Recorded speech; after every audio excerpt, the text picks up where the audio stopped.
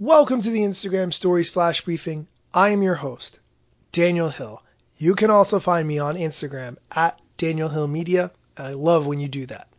Today, I want to talk about hashtags. I want to give some background and just kind of level set to make sure that everyone knows what you need to know about hashtags. Here it is. First, what is a hashtag? It is typically designated with what I would call the pound sign on a keyboard, and hashtags are for grouping posts together so that people can find your post.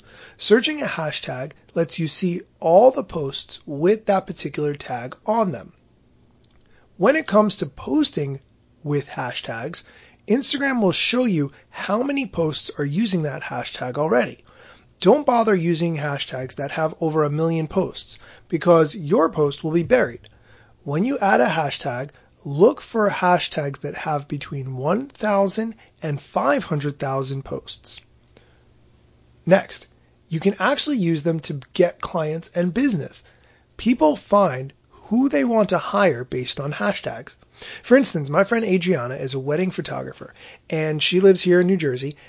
She had a client hire her after searching the hashtag NJ Photographer, seeing her work, following her, and then booking her for a wedding.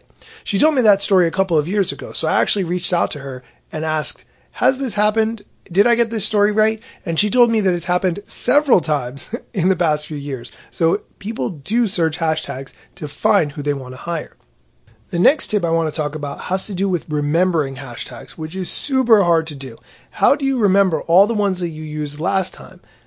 Instead of trying to remember them, just type all of them into a note on your phone, and then when you're ready to use the hashtags, copy and paste them from the note right into your Instagram caption.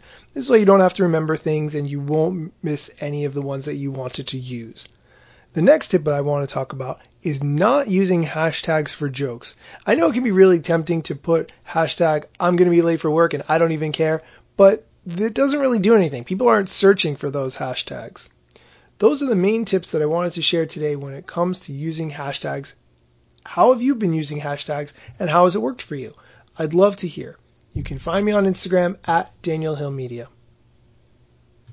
Lastly, I want to give a shout out to Victor, who wrote a really nice review on my Amazon.com page for the Instagram stories. I love when you guys leave me reviews. I'm well on my way to 30, only just a few to go. If you don't mind leaving me a review, I would super appreciate it. Thanks for listening.